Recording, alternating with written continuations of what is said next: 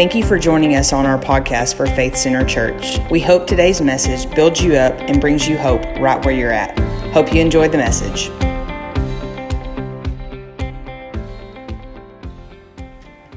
I tell you what, I want to just open this segment in prayer this morning because I really feel like God is giving me something for you guys that if used, I mean, I can preach it all day long, but you've got to put it into action. If used,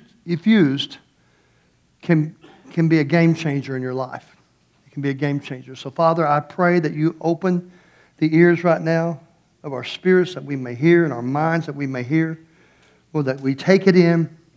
We put everything aside for the next 35 minutes, Lord, and we just listen to what your word has to say in Jesus' name. All of God's people said. Turn to 1 Kings chapter 3, if you would, beginning with verse 5. Open up your tablets or your iPhones or your biblical pages of your Bible and go there with me, 1 Kings 3. I want to talk to you this morning about dream killers. Dream killers. You know, I refereed yesterday the Roth and the Stringtown games, girls and boys, and the boys and girls both won. They played really, really well. And I realized as I was blowing that whistle, not everyone agreed with everything that I did. Not everyone agreed with all my calls. Some people even told me about it. Got a little verbal with me. But you know what? I just let it slide. And I realized that preaching is kind of the same way as refereeing. Sometimes you don't like everything I say. I get that. Just don't yell at me from the pulpit. From the audience, I'd appreciate that, though. If you could refrain, I'd appreciate it. It's amazing what $5 paying at the gate thinks you're entitled to.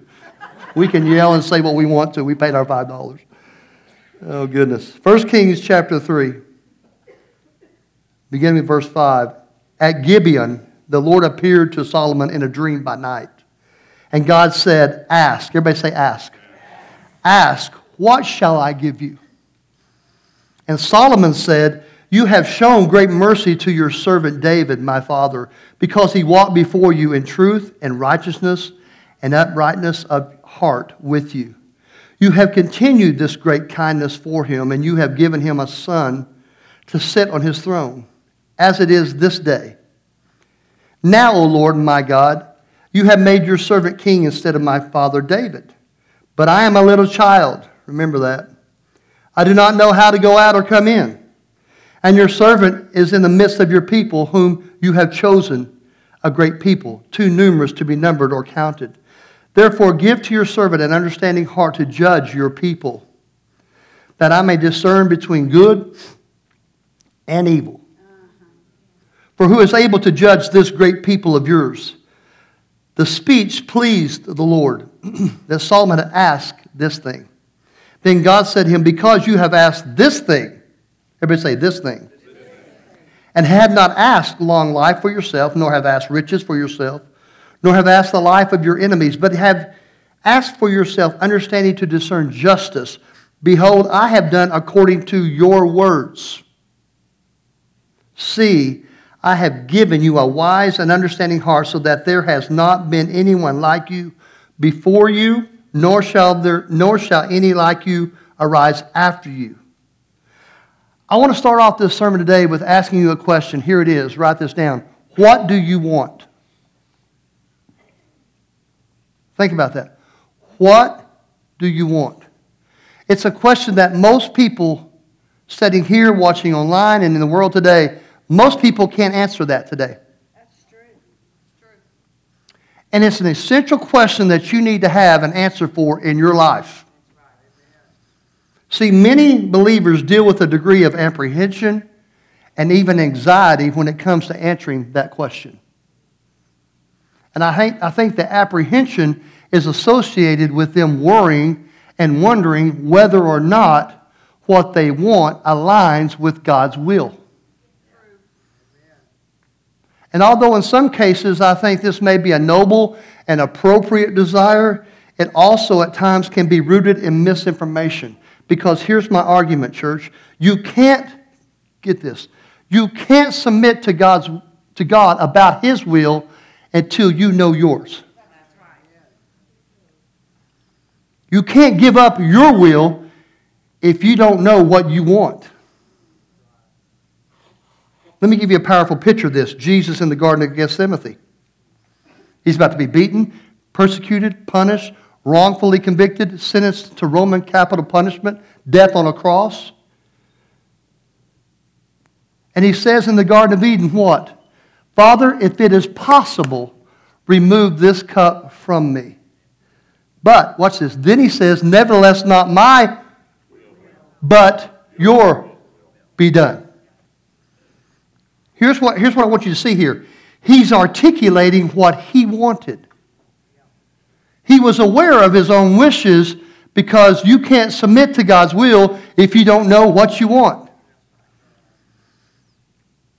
And some of us are scared to answer the question, and so we don't allow ourselves to embrace what we're feeling.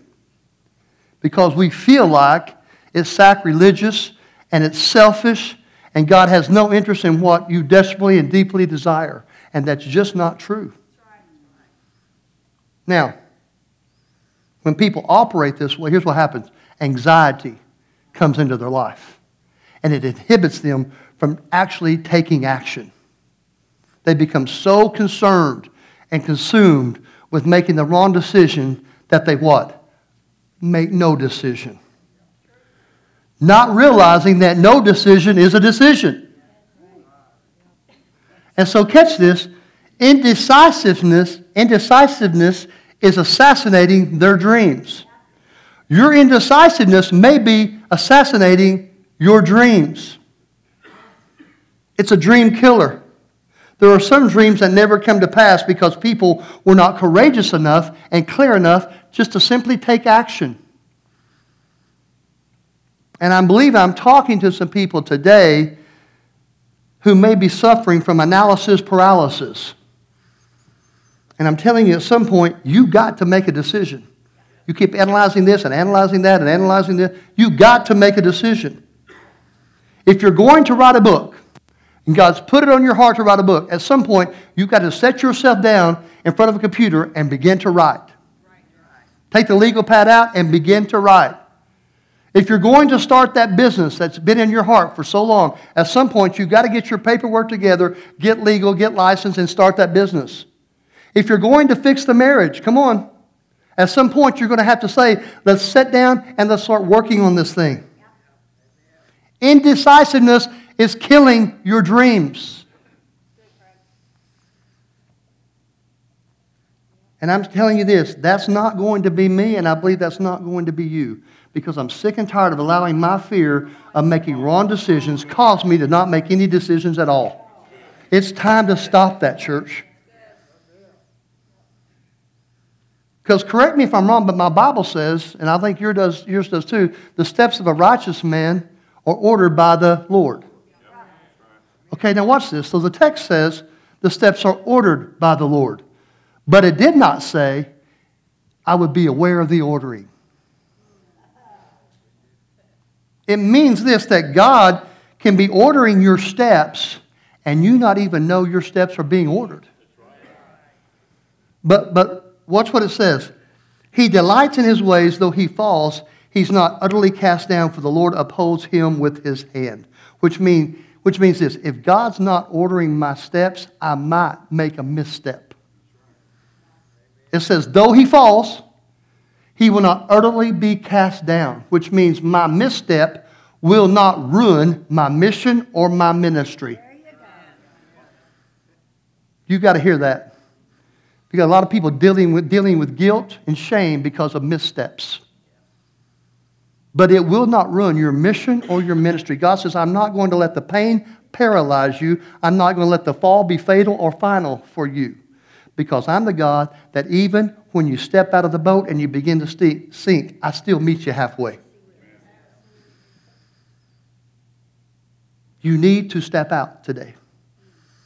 That's what God would have me tell you. It's time to step out. At some point, church, you've got to step out. You've been talking about it. You've been thinking about it. Now, guess what? It's time to do it. But the enemy is using your indecisiveness to paralyze your ability. God's given you ability. But here's the thing. You can't execute on that ability if you're arrested by indecisiveness. And he's using that to kill your dreams. But here's what I believe. I believe that God is stirring. God is reviving. God is awakening dreams within you right now. I believe that. Because some of you have had some dreams and you just, not going to happen. And you just squandered them and you pushed them down. But I believe this is a day of reviving. This is a day of reawakening.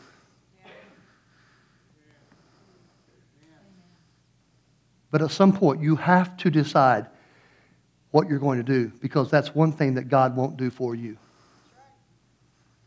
God created something within us, church, called volacious, which is V-O-L-A-T-I-O-U-S, volacious. And that means simply free will. Now, the reason God gives free will is because God created us humans for the purpose of a love relationship with Him. Stay with me. I want to explain this to you. Before there is real love, excuse me, there has to be a choice. Because you can't say that you love me if you don't choose me.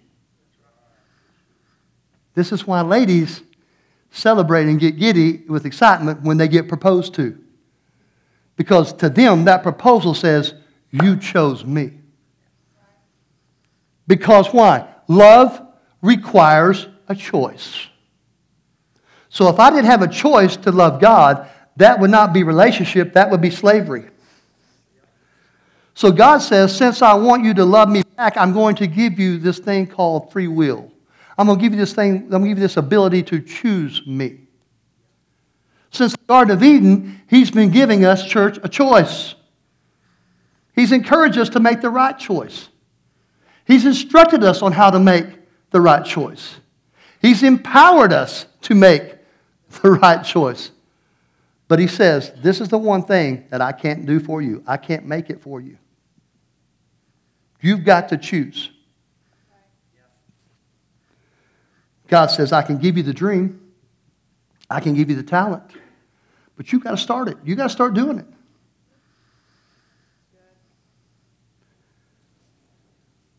I believe, and I said this before, but I believe the reason people struggle with indecisiveness in religious context is because we've received a lot of misinformation. And this is what I believe the Bible teaches. Sometimes God is at work in your wants. The Bible teaches us this. God is at work in your wants.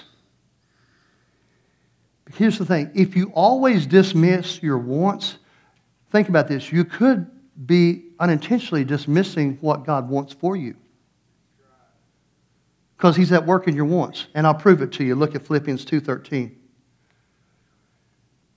For it is God who works in you, both to will and to do for His good pleasure. God goes to work to create the will and desire in you. What to do? He says, I want to give you the want to and the ability to. So what am I saying? I'm saying that God is saying some of your want tos God gave you. God placed in you. You know, I want to help people, I want to do this. That's something that God has given you. How many remember in the Old Testament, there's a story about a woman named Hannah. Hannah's unable to have children. A person comes before her, but her husband was married to another woman. Watch this.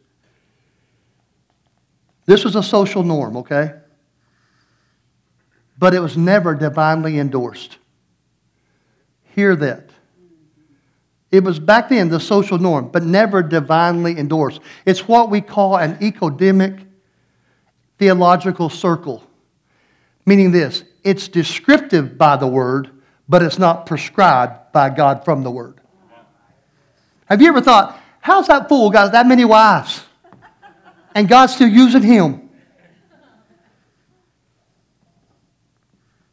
Because God's describing the situation, but He didn't prescribe that situation. Ain't no man in their right man want more than one wife. All the men said amen to that, dear Lord. So it's described in the Bible, but not prescribed by God, meaning some people see that and they try to use this as an excuse to escape monogamy. They said Abraham had multiple wives, David had multiple wives, but when you look at it, it's described in Scripture, not prescribed by God from Scripture. The Bible prescribed in the New Testament as you shall be the husband of one wife. That's what is prescribed according to the Bible, okay? But when you look at described in the Bible, it never turned out great for any of those guys. It's bad for Abraham, terrible for Solomon, terrible for Jacob. So I just want to kind of understand that, because I was like, okay, God, why is this way? I've been a Christian for 42 years now, so explain this to me. He said 2 words, prescribed and described. And it so opened up my eyes. I hope it opened up yours. So her husband is married to this other woman that could have children, okay? Hannah wants to, but she can't. And the other woman her husband is with can. So Hannah prays to God. The Bible says she goes into the temple and she is so demonstrative in her prayer time that the priest in the temple comes and rebukes her and says, how dare you come up here all cranked up on Crown Royal? I think that's what it said. Maybe it's drunk. I don't know. But you know what I'm talking about. And she said to him, I'm not drunk. I'm just desperate. The Bible says she goes home and miraculously conceives. And she tells God, if you give me a baby, I promise I'll give that baby back to you. And the boy that she gave birth to was named Samuel. Samuel became one of the most influential spiritual characters in the Old Testament. God trusted him to pick Israel's first king. God trusted him to go to Jesse's house and find David to replace him. But Samuel would not have existed, hear this church, if Hannah hadn't decided, I want what I want.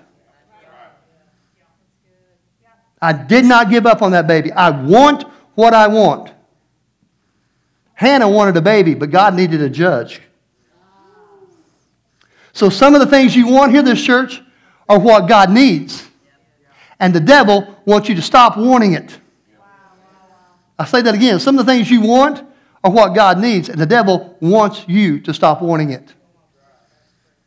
Somebody needs to be set free today because of your feeling guilty about some of the things that you want. And I'm telling you right now, that desire you have may be a desire that God put in you. Don't discredit that desire. God's will is His business. If it's not, then God, He'll stop it. If it's not God's will, He'll stop it. If it's not His will, He'll let me know. But I'm not going to sit here and be indecisive. And you don't either. God is working through your wants, church. But, Pastor, are you telling me God's going to give me everything that I want? No, but I'm telling you, some of the stuff you want, God gave you the want to for.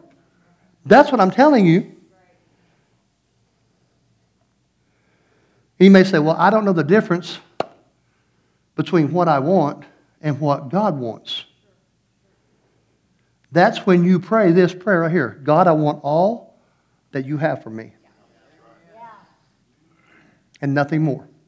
And nothing less. I want all that you want from me.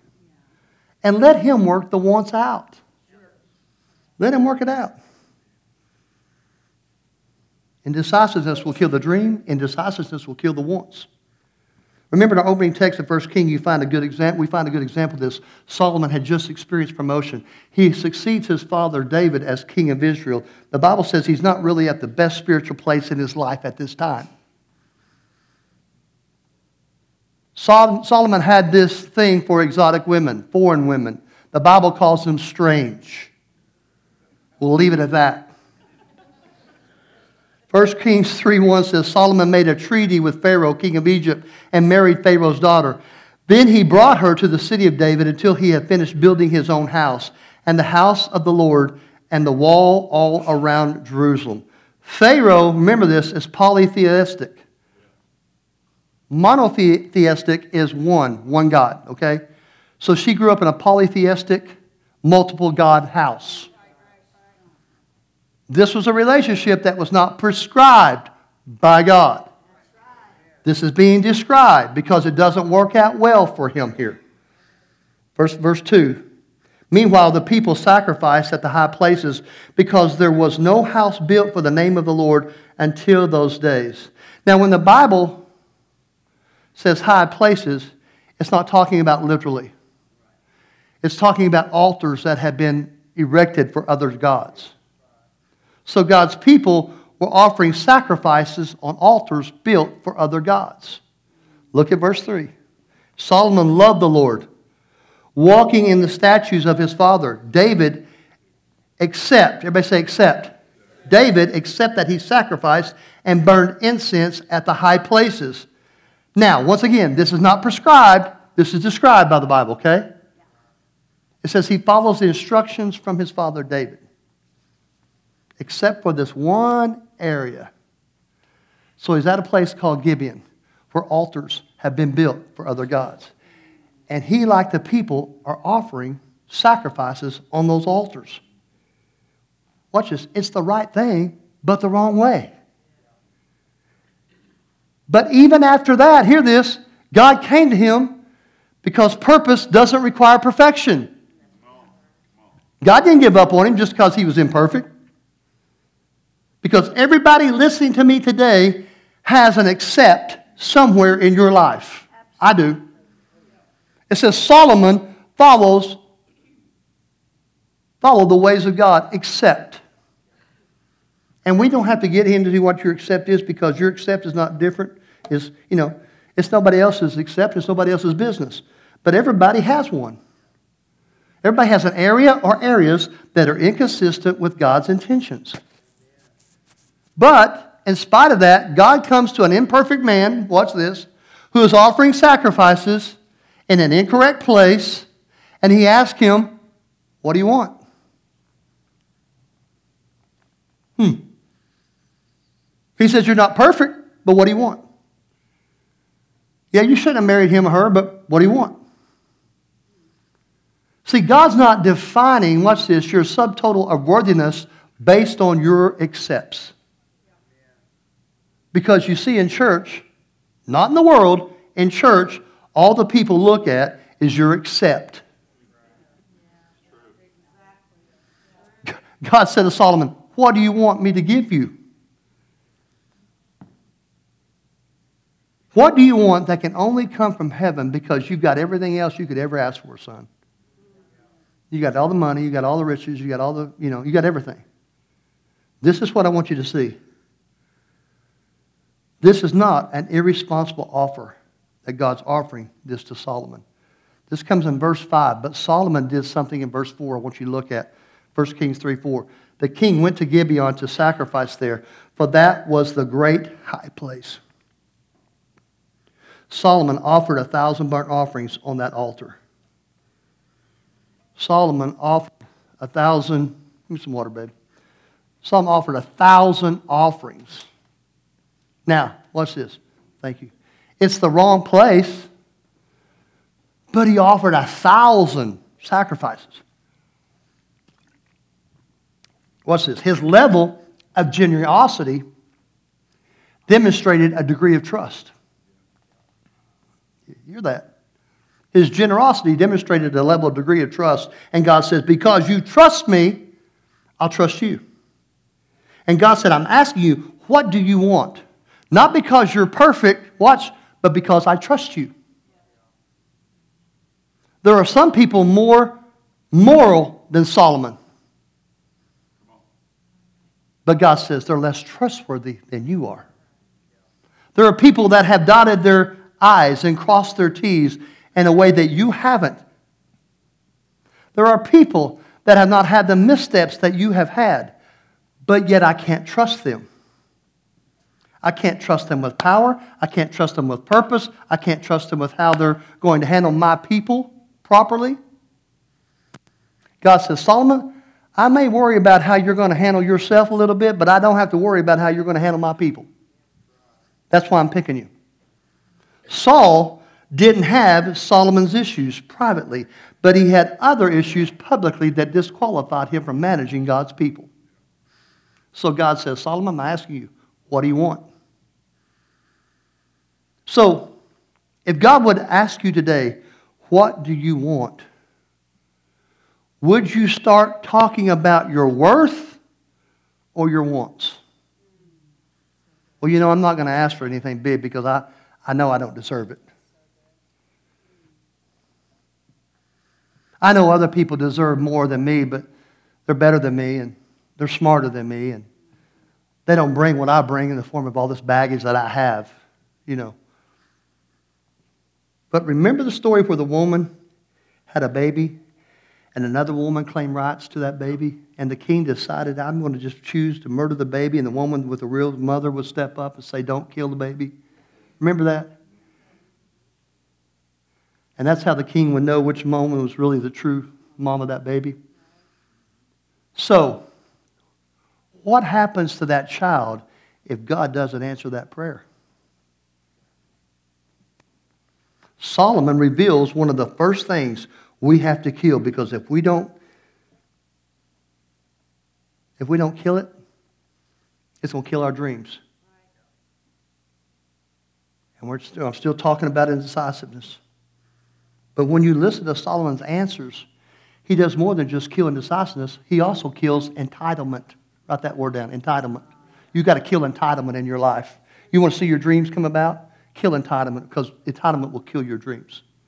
Verse 3 again, Solomon loved the Lord, walking in the statutes of his father David, except that he sacrificed and burned incense at the high places. Solomon walked in the statutes of David and the character of David. Okay, Solomon, here's a question for you. What was your mother's name? Bathsheba. But yet David had a heart for the Lord. Come on, some of you ain't getting that right now.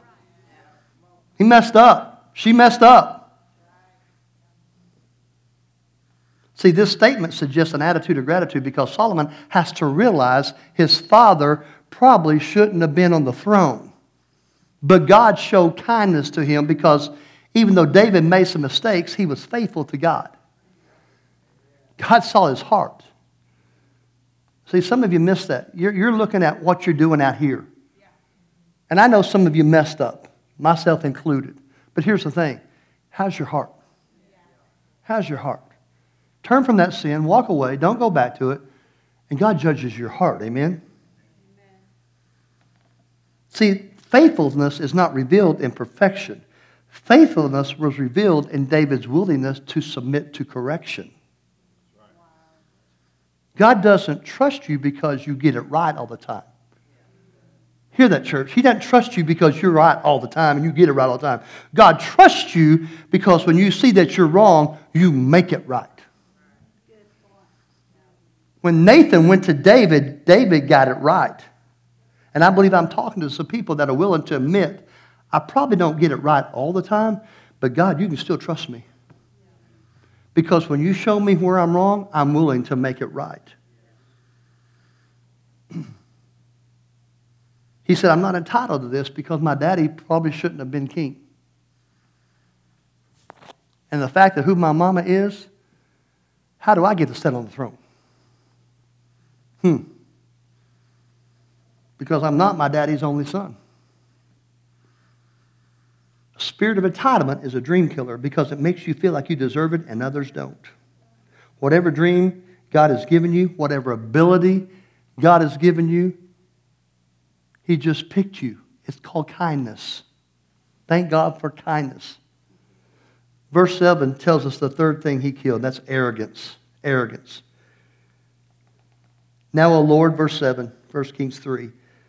You have made your servant king instead of my father David, but I am a little child. I do not know how to go out or come in. Remember that. I'm fixing to blow your mind here in a second. I'll just do it now. Ready to have your mind? Let's go back to read that one more time. You have made your servant king instead of my father David, but I am a little child. I don't know how to come in or go out. Look, kid. Wait a minute, bro. You're married. He's married. And the text says, you're grown enough to know what you want. You went all the way over to Egypt to get what you want. So Solomon's a grown man, but he tells God, I'm a little child. I don't know how to come in. I don't know how to go out. I'm a little kid. See, he's not unaware of his inexperience.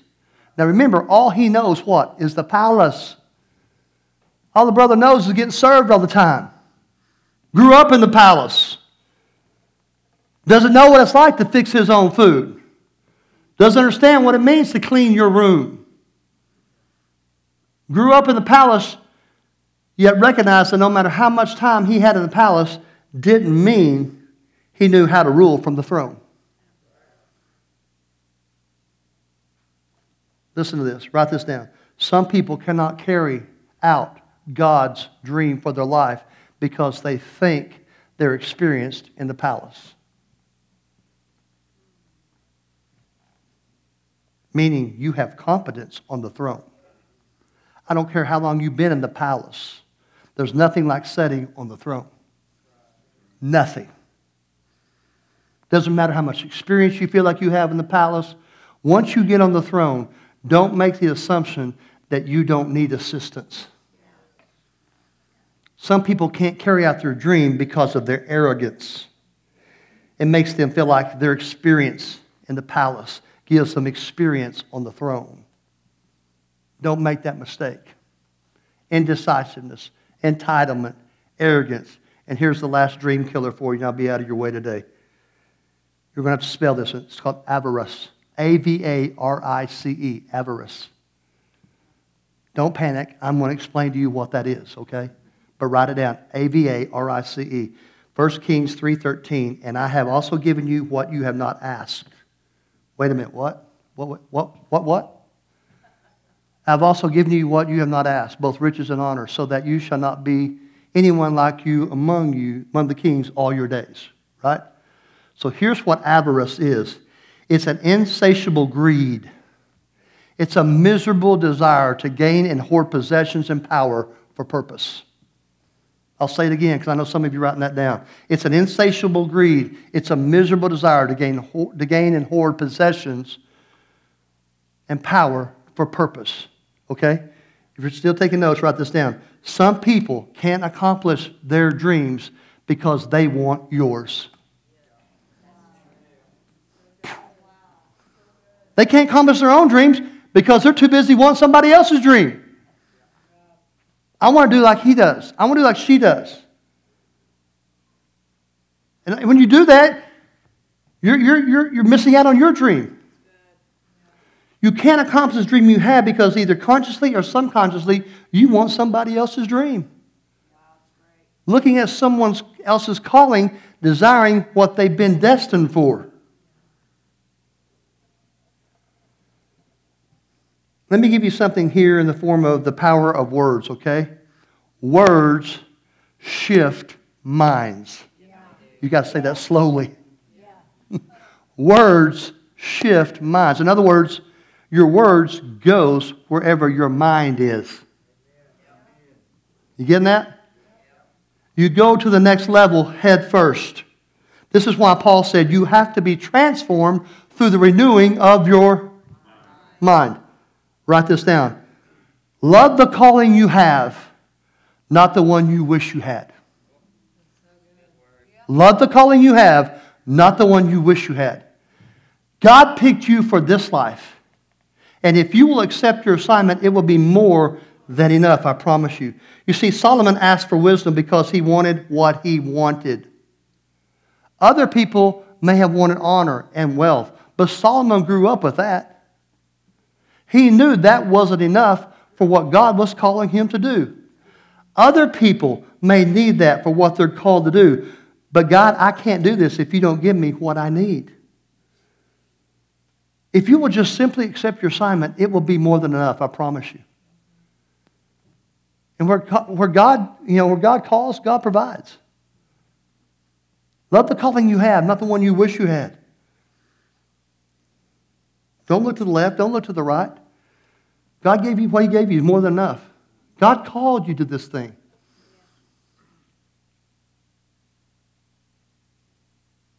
And here's the thing. God called you to this. And I don't know what this is for you. But this is more than enough for you. Well, Craig, what's my this? Whatever it is you're currently doing. That's your this. Managing a plant, teaching school, counseling, cutting hair, building houses, self-employed, working for an employer. Give them the best version of you and walk in your this. And your this will change as you honor those above you.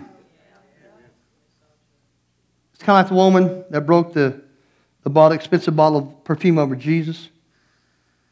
And Jesus said, leave her alone. What she's done is great. Every time I mention her name, she'll be mentioned in the Hall of Faith. What'd she do? She did what she could with what she had where she was. And because she did what she could with what she had where she was, God didn't leave her where she was. Same way with you. Do what you can with what you have where you are. And God won't leave you where you are. God will promote you. When you embrace the calling God has for you, that's when God will give you the things you didn't even ask for. Have you ever experienced that? Get a blessing? I didn't even ask for that. That's fun. That gets gooder and gooder. See, here's the thing. God wants you to love the calling you have, not the one you wish you had. Desiring someone else's dream is a dream killer.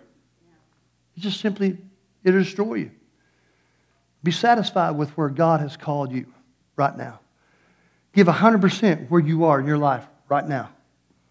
Well, I'm just this, I'm just that. No, you're not. You're an anointed this and you're an anointed that.